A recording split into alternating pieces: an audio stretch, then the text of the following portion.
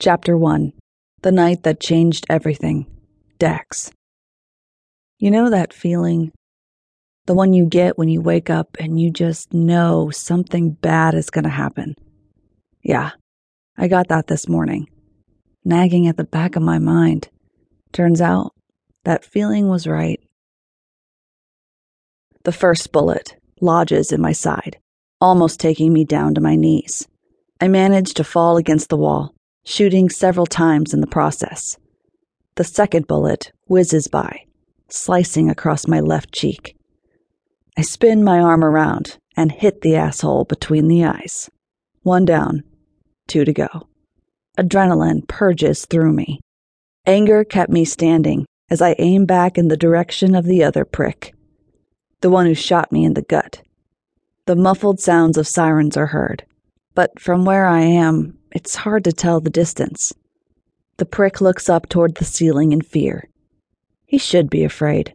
He's about to meet his maker. Then he does something I don't expect. He charges out of the corner. The guns he's gripping in both hands start spraying rounds past me and into the wall beside me. "Come on, motherfucker, time for you to die," he shouts as he draws near. I take a few breaths, wincing from the pain in my stomach, and step away from the wall, aiming right at his heart. "You first, you fucking piece of shit," I growl. Aiming my gun, I pull the trigger, hitting him right in the heart. 2 down, 1 to go. At this exact moment, I knew the feeling I had this morning was coming true. The last target had not made an appearance yet, until now. Out of the shadows, the swooshing sounds of bullets whiz around me. I shoot back multiple times as bullets hit me simultaneously. The other side of my stomach, my shoulder, my leg, and I go down like a sack of lead. The smell of rust, sewage, dankness, and death surround me.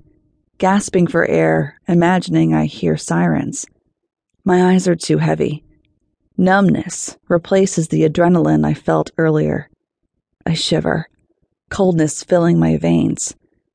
Strange thoughts begin to filter through my mind. Chocolate chip ice cream. Little Bit's face. M&Ms. A dark form runs down the chilly corridor and out through the passageway. The last asshole got away. Damn it! My eyes draw closed on their own. A woman appears. Dark black hair, long. Her eyes the color of dark honey, shadowed by thick black lashes. She looks at me. Her beautiful pink-tinted lips part. She beckons me with only a look, an unspoken word. The heavens open. Rain begins to fall. She raises her hand, still staring at me with those goddamn seductive eyes, and crooks her finger for me to go to her. I'm mesmerized and start walking towards her. The rain is pouring now, her long silky hair darkened by wetness, her creamy skin shimmering by some strange light around her. Her lips turn up slightly as I draw near. My jeans are plastered to my legs, and I look down to find I'm shirtless. The black dress she's wearing fits like a glove, and I can see every curve perfectly. She's exquisite. Suddenly, she takes a final step and leaps into my arms. She's light in my arms. Her scent is intoxicating, drawing me to her even more. She's everything I've always wanted, dreamed of. I lean in as she tilts her head back, exposing her long, slender neck. I kiss the base of her throat, rubbing my nose against her delicate skin. "Who are you?" Suddenly, she pushes off me, my arms falling to my side, and she starts walking backwards slowly. "Don't go." "I can't seem to move." Frozen in my spot as darkness envelops her. "Dax, come find me." She calls to me, but I still can't see her or move. Suddenly, everything goes dark and cold. I can't feel my body. Why now?